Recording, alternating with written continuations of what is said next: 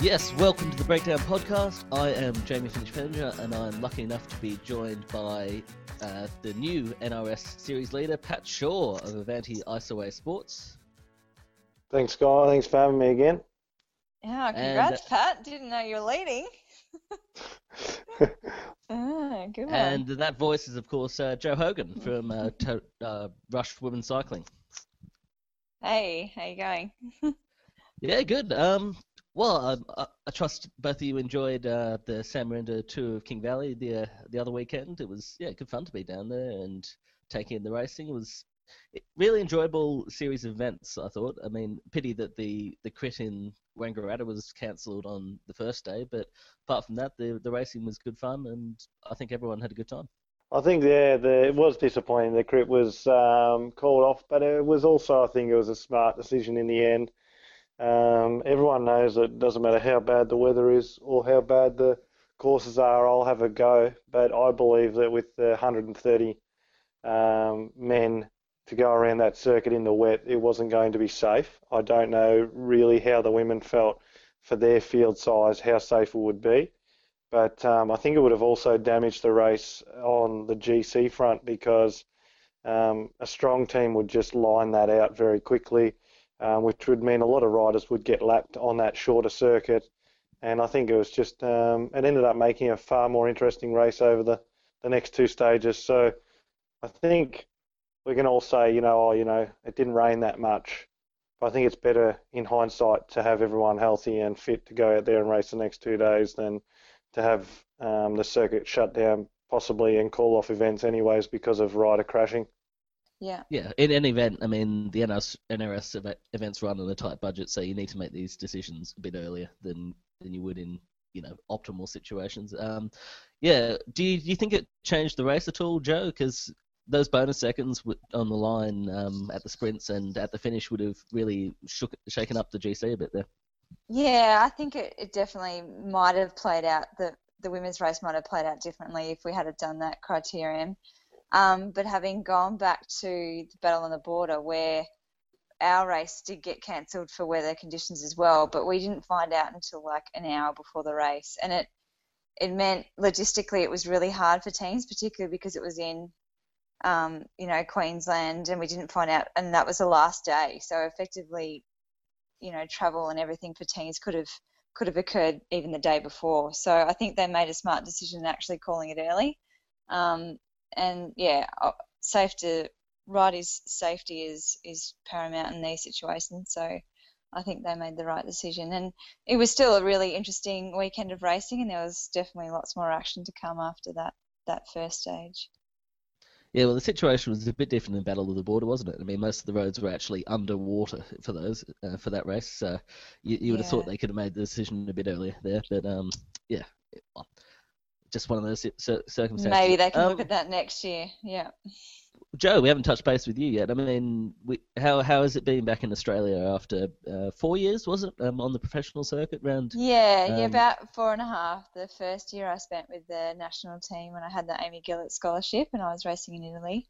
Predominantly I got the call up from the national team to race in Spain. But yeah, and then the 4 years after that I was out racing professional circuit. Yeah, it's definitely different racing back in Australia, and I've actually never done King Valley before, and there was a significant amount of dirt tracks on that it's effectively the third stage, but it's the second that we actually raced. And to be honest, I thought it was one of the hardest NRS races that we've actually competed in, or I've ever done. So, and previous to me going overseas, I'd raced the National Series, actually took it out the year before I went overseas. So, yeah, it's definitely means that Australian cycling and women's cycling and the men's racing is getting harder, which is great for the level that we have in Australia, and hopefully it continues to grow next year and beyond. Yeah, how much has it changed in those 4 or 5 years for you being going away and racing overseas with those, in professional peloton and coming back and seeing how much it's changed since then? Yeah, I think like I said, it's really growing and the depth and development's happening. I think hopefully, there wasn't so many races on the NRS calendar, and I'm hoping that it's not going to continue to decrease next year. Obviously, it costs a lot of money for teams to come together for transport and accommodation, to maybe pay for the riders' bikes. And, I'm not sure what it's like in the men's NRS, Pat, but I'm sure a lot of the women aren't getting paid, so they're still working and jobs and having to kind of navigate the time off, which I've had to do this year as well. But hopefully with the support and people can see the value in supporting an NRS team, then it continues to grow. Amen to that. Pat, you got anything you want to throw in there? Oh yeah, it's definitely expensive. It doesn't matter if it's a women's team, a men's team, a juniors team. It costs a lot of money to go to events, and especially when they're called off, it does put a bit of a hindrance on programs because you set out your year to develop your riders over a certain amount of races, and then you have to find other races or training camps to develop them. So, from our perspective, when events are cancelled, it's not good either. But I can also confirm that not many riders are paid any money at all in the NRS men's circuit, and if what are, it's not a great deal, to which I think most people, if they aren't working, probably should be. But I definitely am working 30 hours a week back home, as well as the training and racing that goes on. It's the only way to stay viable here. But I think for the Tour of King Valley organisers and sponsors, they did a terrific job on the weekend. It was a beautiful event. Yeah, you can probably put a plug in there as well for your cycling centre there as well, Pat, if you wanted to. Oh yeah, we got Shaw Cycling Centre in Ballarat, obviously, but most people know it, so don't really need to do the shameless plug. You never know. One person might go, I live in Ballarat. Yeah, of course. What is it? Oh yeah. And Joe, are you still running your Healthy Cyclist page? I mean, I've kind of backed off social media a little bit, to be honest. I'm actually working for a medical device company, so I've got a nursing background and I've gone into medical sales, and I just find it hard to keep up these days with trying to balance life and then training and being on social media. Obviously, when I was riding and racing overseas, I had a little bit more time on my hands. But yeah, these days I do the odd post, particularly to Instagram. But yeah, the Healthy Cyclist Facebook page is lacking a bit of content these days, but that's okay. We'll take it into a break, and then we'll come back with Tour of King Valley.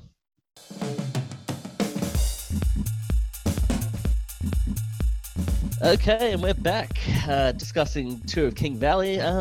Started off with the first stage, the short 9-kilometre TT there, and actually the winners of that ended up winning the whole tour, with Joe Cooper taking the win in the men's and Leeson Hockings in the women's.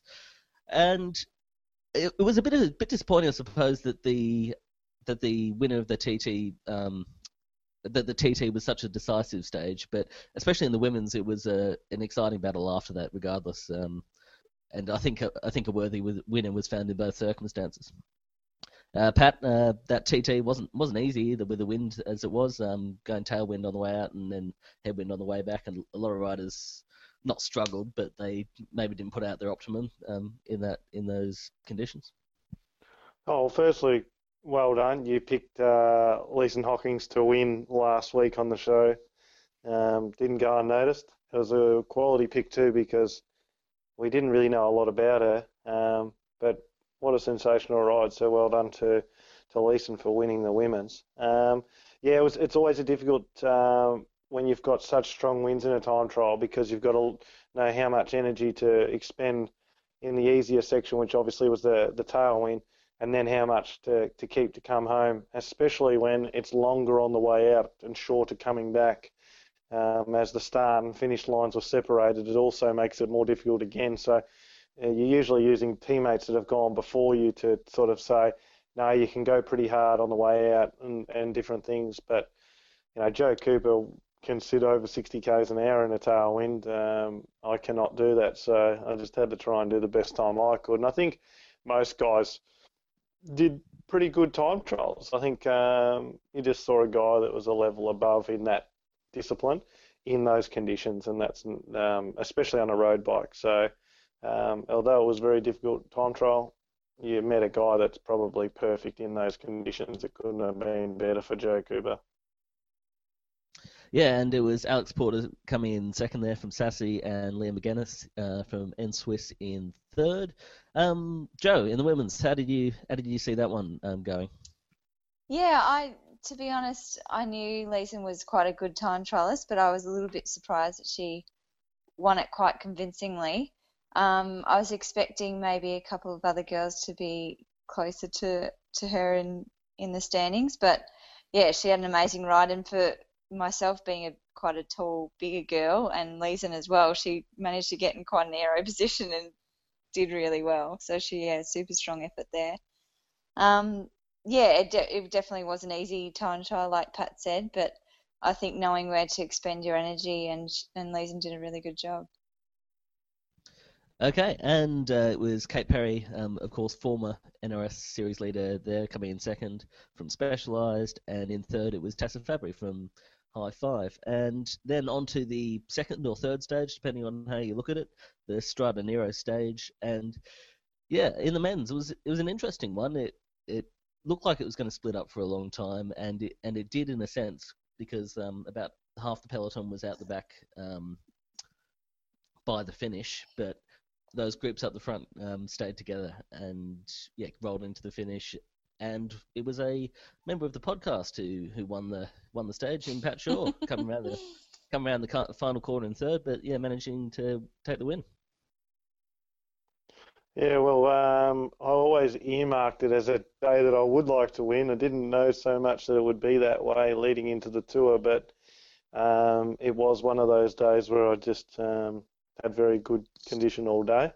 I think I was very lucky in some circumstances because I didn't have any punches or setbacks for the entire day.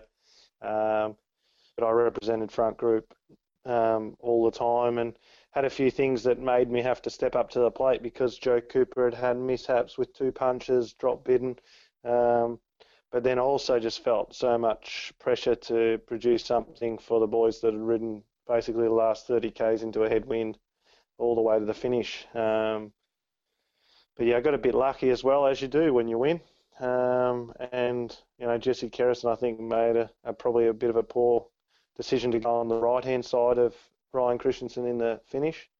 And I sort of thought that Ryan wouldn't have as much punch in a sprint, more of a hill climber, so just needed to come through that last corner nearly equal with him, and I did that. So to take the win was a good win to have.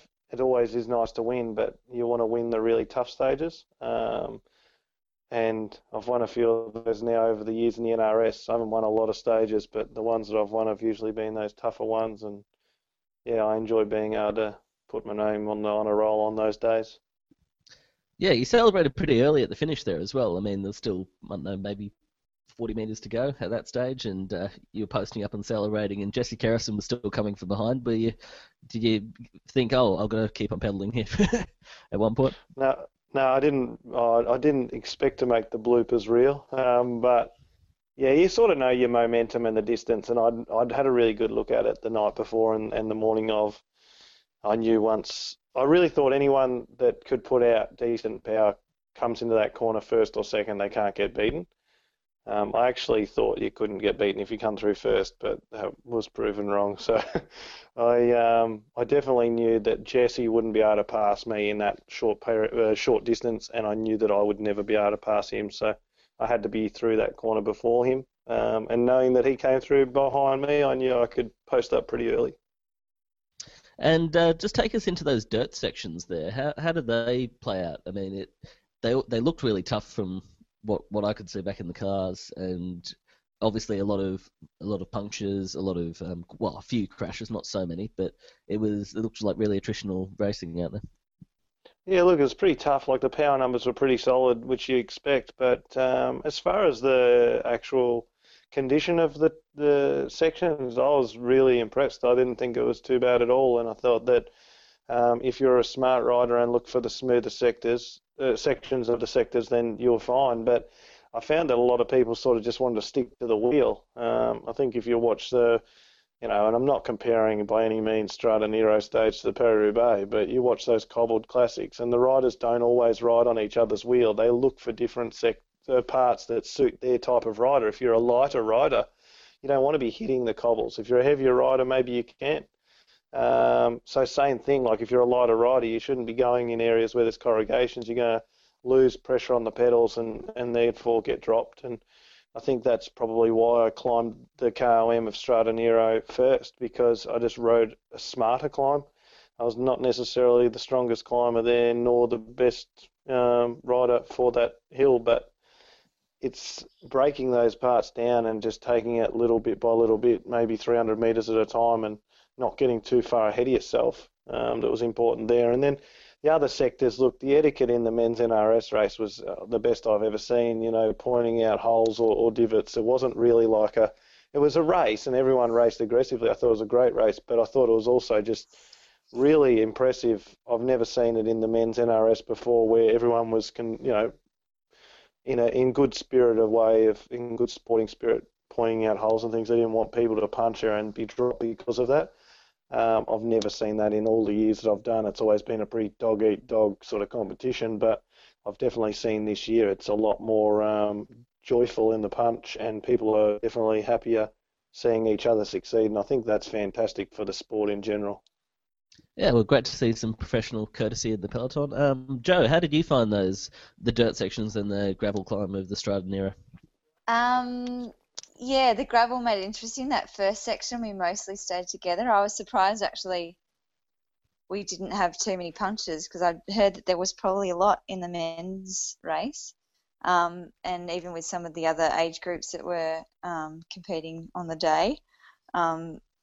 When it came to the dirt climb, I can't say I was at the front. I was at the back, the very back, with a group of girls that were kind of struggling. Ruth was at the front kind of doing her own thing with one of my other teammates, Amy.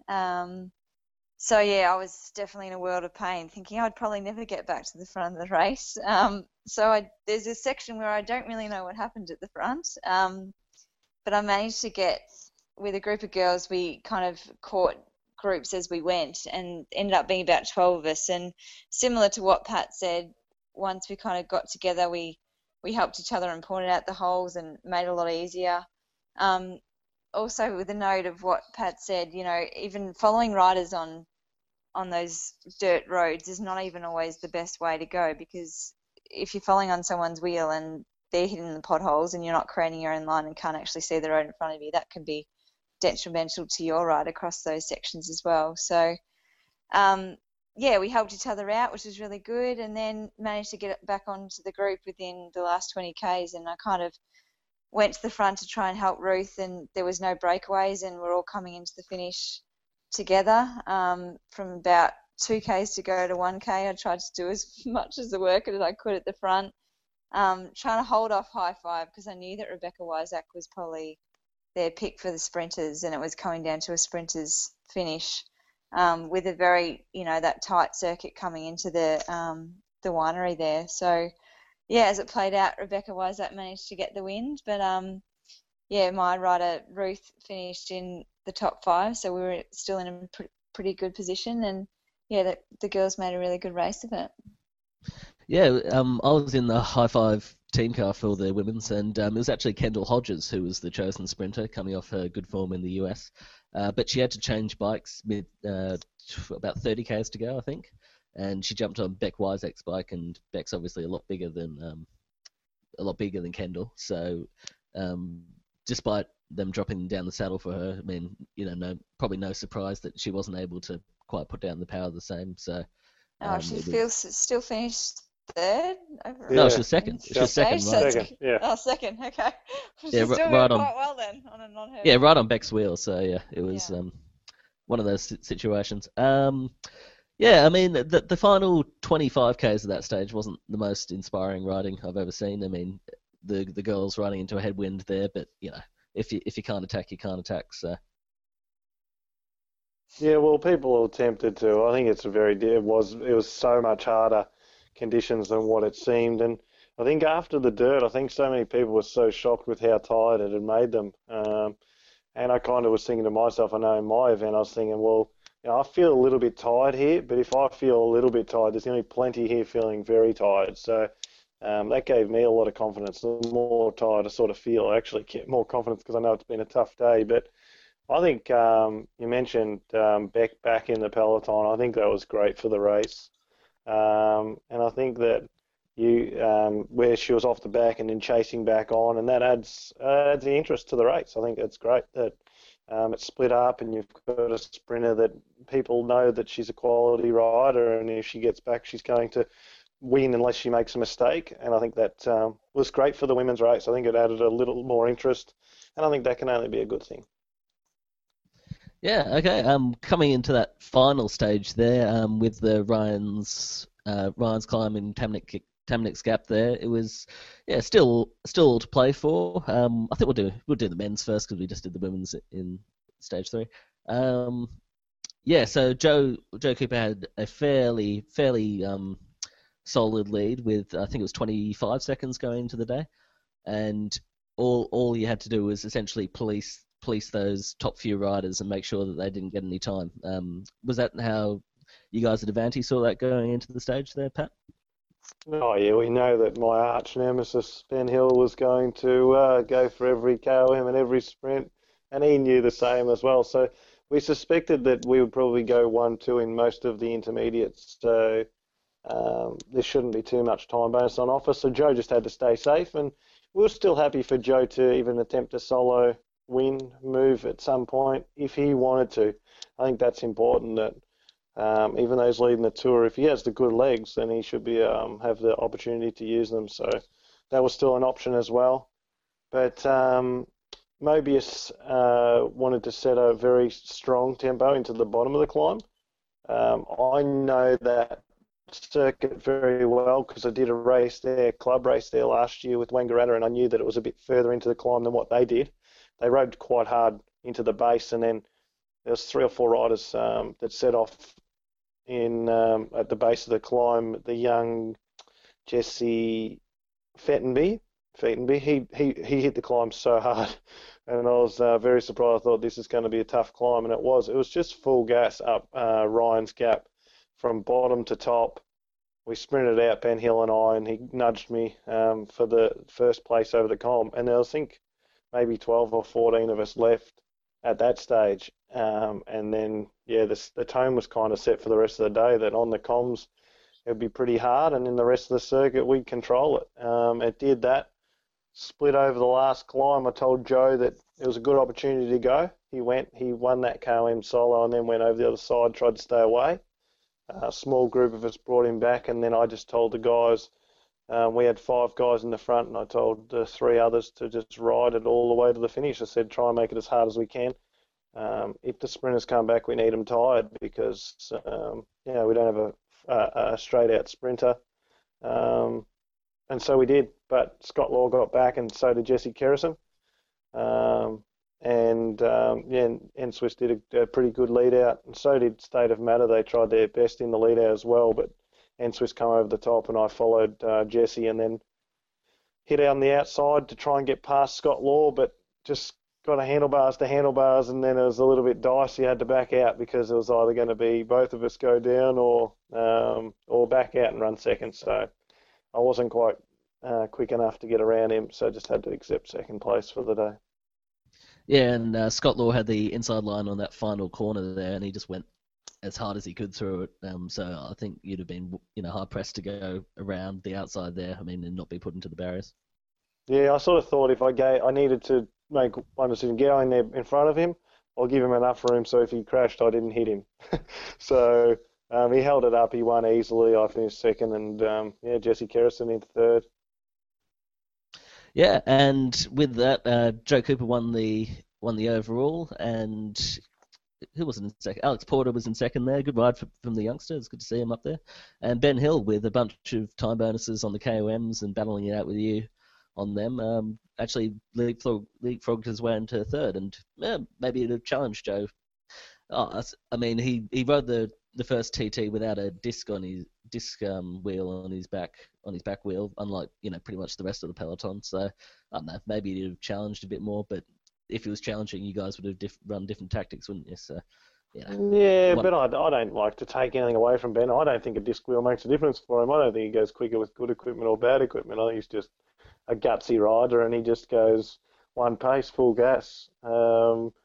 I've never ridden on his team, which is I kind of wish I had of at some point. But he's a fierce competitor, and I just love racing against him. So I don't think you'll ever find Ben Hill leaving anything on the road. So he deserved third place and a podium because he rode one of the better races of the weekend.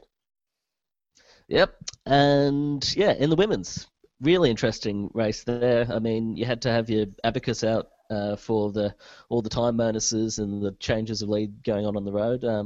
Joe, take us through what happened out there because it was Yeah, pretty well, eventful stuff. from first to third place, there wasn't really much time on GC. I think there was three girls tied at third, including Ruth. So from a team point of view, we were really hoping that she'd get some time bonuses on the sprints and KOMs, and we were trying to assist her in doing that. Over the first climb, yeah, it got strung out, and I was actually at the back. But Ruth managed to get that first time bonus over that first KOM, and Leeson actually ended up in the ditch somehow. I'm not sure exactly what happened, but she had a bit of a mishap and was, as we were cresting over the hill, we could kind of see her, and her teammate Miranda Griffith managed to ride her back into the front group. And coming in around that next circuit, we were all back together. And yeah, continued to, every time we went over the climb, continued to string out the peloton, and groups would kind of segregate. There was maybe 2 or 3 groups, and I think the last time up around the climb, it was quite decisive. There was a group of about 6 or 8 girls away, and Leeson actually wasn't in that group. And the front group actually had about 30 seconds, so effectively she was out of the lead at that stage. But her teammates again did a really good job and managed to get her up to that front group. Then attacks started happening, and a couple of girls got away coming into the finish, but they pulled them back for a reduced bunch sprint, where one of the actual guest riders for that specialised team managed to get the win, who's previously been an Olympian in a different sport, actually, I believe. At that stage, I was back with Kendall, who I think had changed bikes with Rebecca Wysack again, going over the climb. And so, yeah, there's a small group of us about a couple of minutes back, chasing that front group. But yeah, again, it was a really interesting race, and it could have the end result definitely could have finished in a different way if Leeson hadn't got back onto that front group. So yeah, again, another exciting race, and it was really good to see the team tactics playing out by everyone and everyone putting in a really big effort. Well, it wasn't just getting back onto the front group, it was the final sprint. It came down to the final sprint between her and Ruth because they were equal on time going into that final dash to the line, and it was only the fact that she finished third ahead of Ruth in fourth that ended up securing the win for her by, I think it was just 2 seconds in the overall GC. So, yeah, exciting stuff. And, yeah, it was just one of those up and down days all day. I mean, that first climb that you mentioned, Leeson ending up in the ditch, yeah, she said afterwards that somebody went across her front wheel and took out one of her spokes, and she had to get a bike change or wheel change with Miranda Griffiths, who then paced her back on, as you said. So it was certainly dramatic stuff out there, and yeah, it was interesting with the time bonuses. What were your guys' take on that? I mean, it's certainly a different way of racing the race. I mean, you really do have that interesting point of sprinting for those time bonuses, but does that artificially change the race in terms of the overall flow for the stage? I mean, I think what we saw a lot particularly in the women's, were the sprint for the KOM or the QOM or the sprint point, and then after that they would sit up and wait for the rest of the peloton to catch up, and that happened maybe 2 or 3 times over the stage. I think that you need these time bonuses in Australian racing because you've got young people racing as well, and sometimes it's difficult to learn race structure, and I think it teaches them that, maybe if these teams are going for these intermediate time bonuses, then after those intermediate time bonuses is the time to sort of have a bit of a go. Like, if I was one of the lesser riders, and when I say lesser, I mean, they haven't had the experience. I don't mean in talent, because generally a lot of these young boys and girls that are racing in the NRS are actually probably more talented than the older riders and more experienced riders. But that's the time to have a go. Try and take the race on. I think that was the great thing about John Craven's racing years ago, is that you'd sprint and we still do one event a year at the Great South Coast. You sprint in the crits every second lap. It gives you no chance to make a mistake. It always makes you learn to survive and how to learn the rate of attrition, and how to also, when you're under the pump and in trouble, to fight hard. And that's what makes great riders and great athletes. And it also tells a person pretty quickly whether they're made out for this sport at that level. So I think the more bonuses, the better. It's not to say that it's enjoyable, because you get in pain and it hurts and everything else. And okay, some people can't sprint, takes them out of the race. They've got to do different things. But it definitely puts the talented athletes to the top. And I think that's what NRS is about. It's about developing young talent and trying to nurture that in a way that can build up at home, so they're not away from their families at a young age, but then they can go overseas and they're prepared. So I'm all for the more sprints and the more KOMs, the better.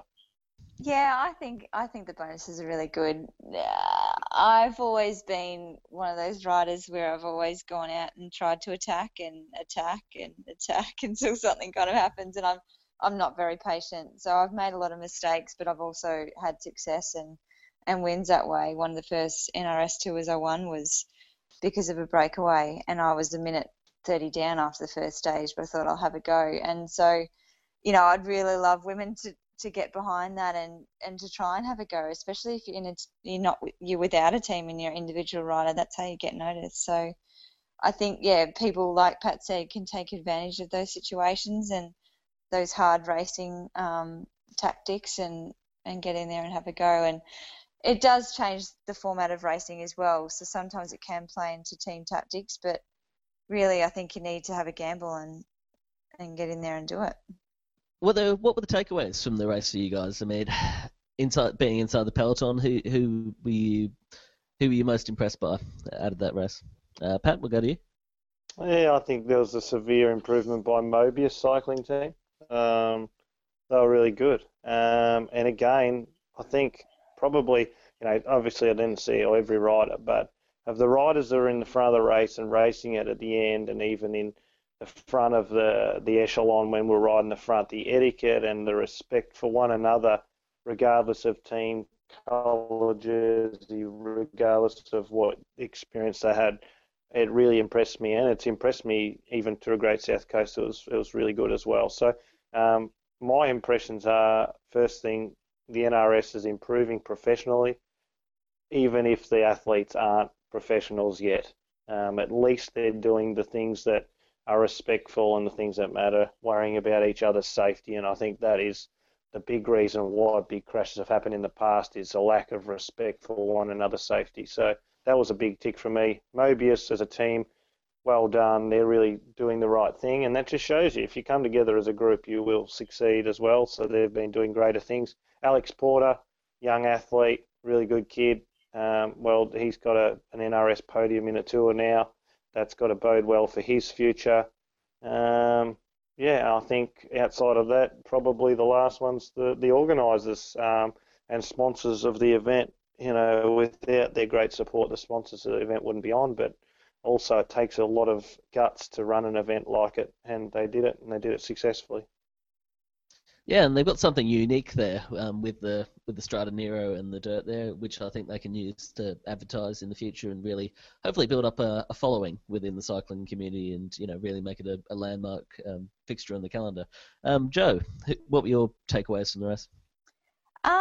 I think Leeson proved that she's a real contender for the NRS. I know that she's been an up-and-coming rider in the last couple of years, having not that much experience. I think she was racing B grade crit level, only 12 months ago, and I actually went to the Alfred for work today and was talking to one of the doctors, and they said to me, "Oh, do you know Leeson?"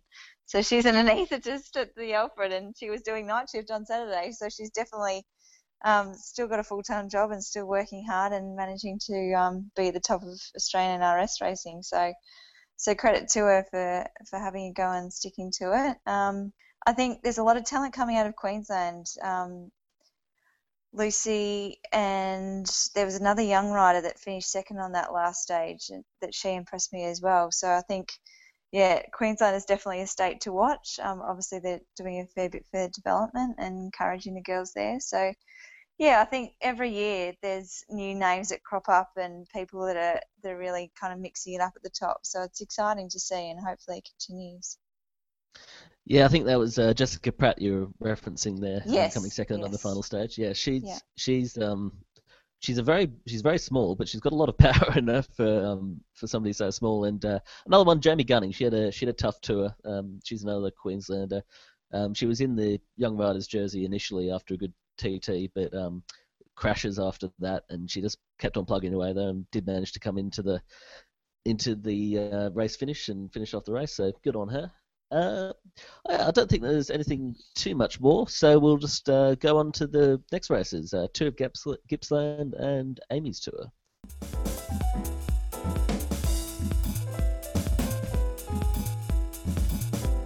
Okay, and we're back. Pat, you're at the Tour of Gippsland already. You're entrenched with Pat Lane in your room. How's that going so far? Hi, Pat and Pat. Yeah. Yeah, it's good. Yeah, we always travel the 2 days before the event. Tomorrow we'll do our next day of procedure. We follow a pretty standard protocol when we prepare for an event, and I think that's what also helps us be successful too, as we all know the plan basically 2 days out from a tour all the way to the end of the tour. So our tour sort of starts Monday. But yeah, looking forward to this week. Obviously, we go from the Tour of Great South Coast, which was a John Craven event with its protocol, and now we've gone to the Tour of King Valley, which has time bonuses different to now this race, which has different time bonuses as well. I think time bonuses will be probably pretty crucial in the event, but at some point there'll be a big split that happens, and it'll just be about who represents in that to fight out this next tour. Yeah, and particularly that stage from what is it, Wonthaggi to Inverloch there, the one where it goes over multiple climbs of the appropriately named Mount Misery. Yeah. How do you think? Well, I mean, how's that going to unfold? Yeah, look, I've raced on all these roads in previous years, not always as long as these stages, but I have done them all, and they're all hard days. Okay, except for the crit on the first day. I think that's pretty simple. It's flat and it's a criterium, but the rest of the week, it's pretty solid terrain, and it'll all come down to how many riders have done how many of these NRS events in the last sort of 20 days, and if they're tired, and we might see some new names pop up because they might be coming in fresh. But ultimately, I think Tour of Gippsland is usually won by a group, and then time bonuses sort of separate that group overall in the end. I think that'll happen again. It's tough terrain. There'll be a split at some point, and it'll depend on who represents there to how the race will be ran. Yeah, it was Tim Rowe who won back in the 2014 edition, with the 2015 edition being postponed and optimistically postponed, but yeah, it turns out it's on actually back in 2016. So yeah, that probably indicates the sort of rider who can win a race like this. Would you say? I mean, the climb me type who can get over the top and still contest those sort of sprints, and maybe. Yeah, well, he won it in an interesting fashion, actually. He got away in a breakaway on that final crit, which can happen. That final criterium circuit's very difficult, and they succeeded. Raf Frenstein actually led the tour going into that final stage, and led it by, I think, a decent margin where he could have won the race, but his team tried to ride the front of that criterium, and it's very difficult from the get-go, and basically after about 8 laps, not even halfway, there was only Raf left, and so that breakaway stayed away succeeded, and Tim Rowe won. So I think actually Tim Rowe's probably a rare person to win the Tour of Gippsland because he's more of a climber, even though he's punchy, but more of a guy like Nathan Haas has won it in the past, Lee Howard's won it in the past. I think, your more sprinter type's going to win. Okay, yeah, I think we'll leave it there for for Gippsland, and we'll go to Amy's, which is the Amy's Otway Tour, I believe it's called, which is the next race the women are going to be lining up for in the NRS. Joe, it's an interesting race being run alongside the Gran Fondo there, which is of course famous for representing the memory of Amy Gillett with Amy's Foundation there, and I think that's important to mention as well. And Ride for Amy is obviously a big cause that most of the cycling community is behind. What's the character of the race from your perspective there? Yeah, having been a recipient of the Amy Gillett Foundation scholarship, I wouldn't have been able to have my riding career if it wasn't for Amy. So I'm forever grateful for the cause that and the legacy that she's left behind, particularly with her parents and the Amy Gillett Foundation, and carrying out road safety. And hopefully people take that on board when they're doing the Gran Fondo. Yeah, it's going to be an interesting weekend. I've never actually done this race before either. For the women, I believe it's a criterium on the Saturday and then a road race on the Sunday. And I actually think that the course has changed. Previously, they've had it's actually going to be a reverse course of what they've done in the past. So I've trained out there in the Otways and Lawn and Apollo Bay with the VIS when I was back training with them, and it's quite a hilly circuit, so I'm expecting quite a difficult race. And yeah, I'm sure the likes of Leeson and some of the really good climbers that were showing themselves at King Valley will be out in force for this race as well. The criterion could make a bit of a different race at the beginning of the tour, with more your sprinter types in that criterium kind of situation. So yeah, I think it's definitely going to be a dynamic race, and hopefully a really great weekend, and hopefully Melbourne can put on some really good weather. Yeah, the criterium last time actually ended up being decisive, with Georgia Baker winning there and then going on to finish, I think it was third in the second stage, the road stage, to take out the win overall. That was despite Kate Perry attacking on that second stage and winning by over a minute and a half. So you can see that the criterium can be quite decisive there with the way it was raced. There were multiple riders out the back, and I think it was only about 15 strong peloton that contested the bunch finish there. So you've got to be attentive at all times in racing, as well. It's cycling, isn't? I mean, you've always got to be attentive, but yes, particularly in these cases. Yeah, what are your personal ambitions for this tour? I mean, are you just going there to help Ruth, or what's the plan? Yeah, I definitely think my role in the team's been this year to help Ruth. She's very motivated and really wants to try and take out their NRS series again this year. So whatever I can kind of do to help her and achieve that goal, and us ride together really well as a team, the Rush Women's Cycling team. So yeah, I think that's going to be the objective for the weekend, and just see how it plays out. I think it's really going to be a tactical race with the likes of High Five and Specialized being there. So yeah, I think everyone should be gearing up for an exciting weekend.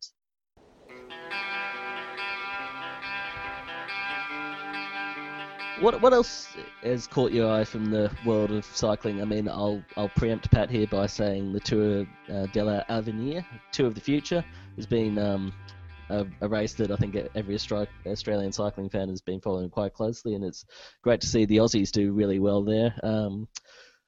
So it was Jai Hindley who finished 5th overall, Michael Storer 7th overall, and Lucas Hamilton came back from a bad illness early on in the race where he lost about 20 minutes, I think, on one of the stages and was in a bad way. And then he came back and finished second on the final stage, took the Mountains jersey.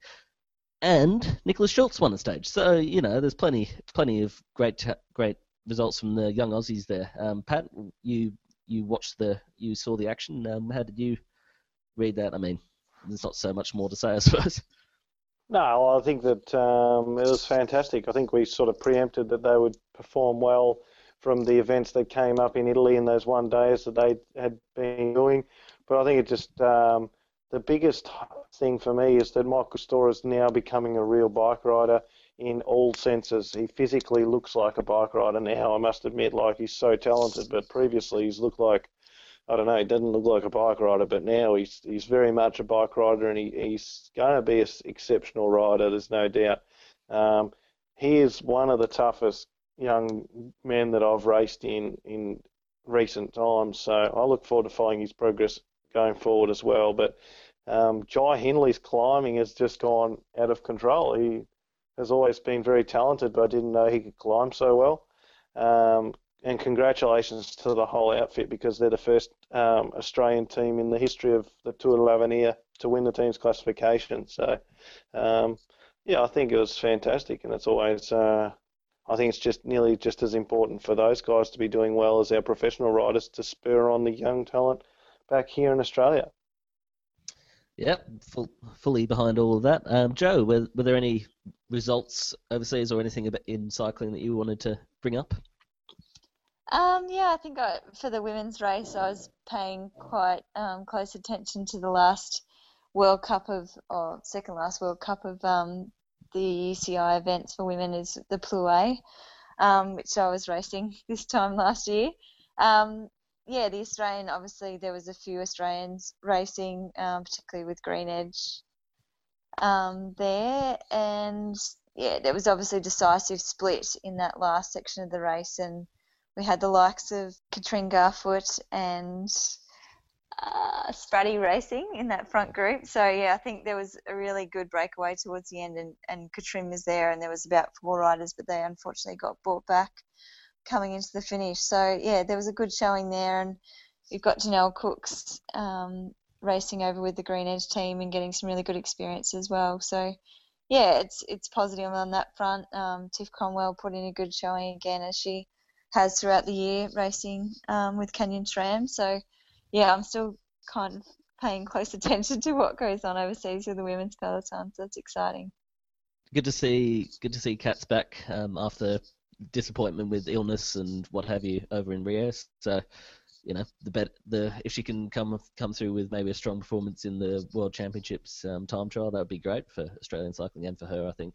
After yeah, I think we're really going to have a great showing at the World Championships. You know, Chloe Hosking, she could be world champion in the next few months. You know, she had a really good result and really boosted her confidence on the Champs-Élysées this last stage at the course. So I think we can really earmark her as having a really successful World Championships, and I'm sure she's going to be supported by a really strong Australian team with the likes of Gracie and Tiff going over there to support her. I'm not sure who else Marv's got on the cards to represent, but it's definitely going to be a great event. Yeah, well, Australia's blessed with strong sprinters in the female ranks, so there's plenty of people who could fill out a lead-out train or possibly sprint from a reduced group if it ends up in a late attack going. So, yep, definitely one to watch. Yeah, well, I think we'll finish up the podcast there. Thanks for joining us, Joe and Pat. Always great to have you on, Pat. Thanks very much, and now on to Tour of Gippsland. Yeah, good luck, Pat. Thanks. Yeah, best of luck there, and thanks Joe for joining us. Good to have you on. Yeah, as always, you can join us on Twitter by following Breakdown Pod on Twitter, or follow the Breakdown Podcast on Facebook. So feel free to hit us up on social media, ask some questions, whatever you want to do, and promote us to all your friends, because that's the way you grow podcasts. Anyway, that'll do us for this week. See you out at the racing, hopefully. Okay, bye.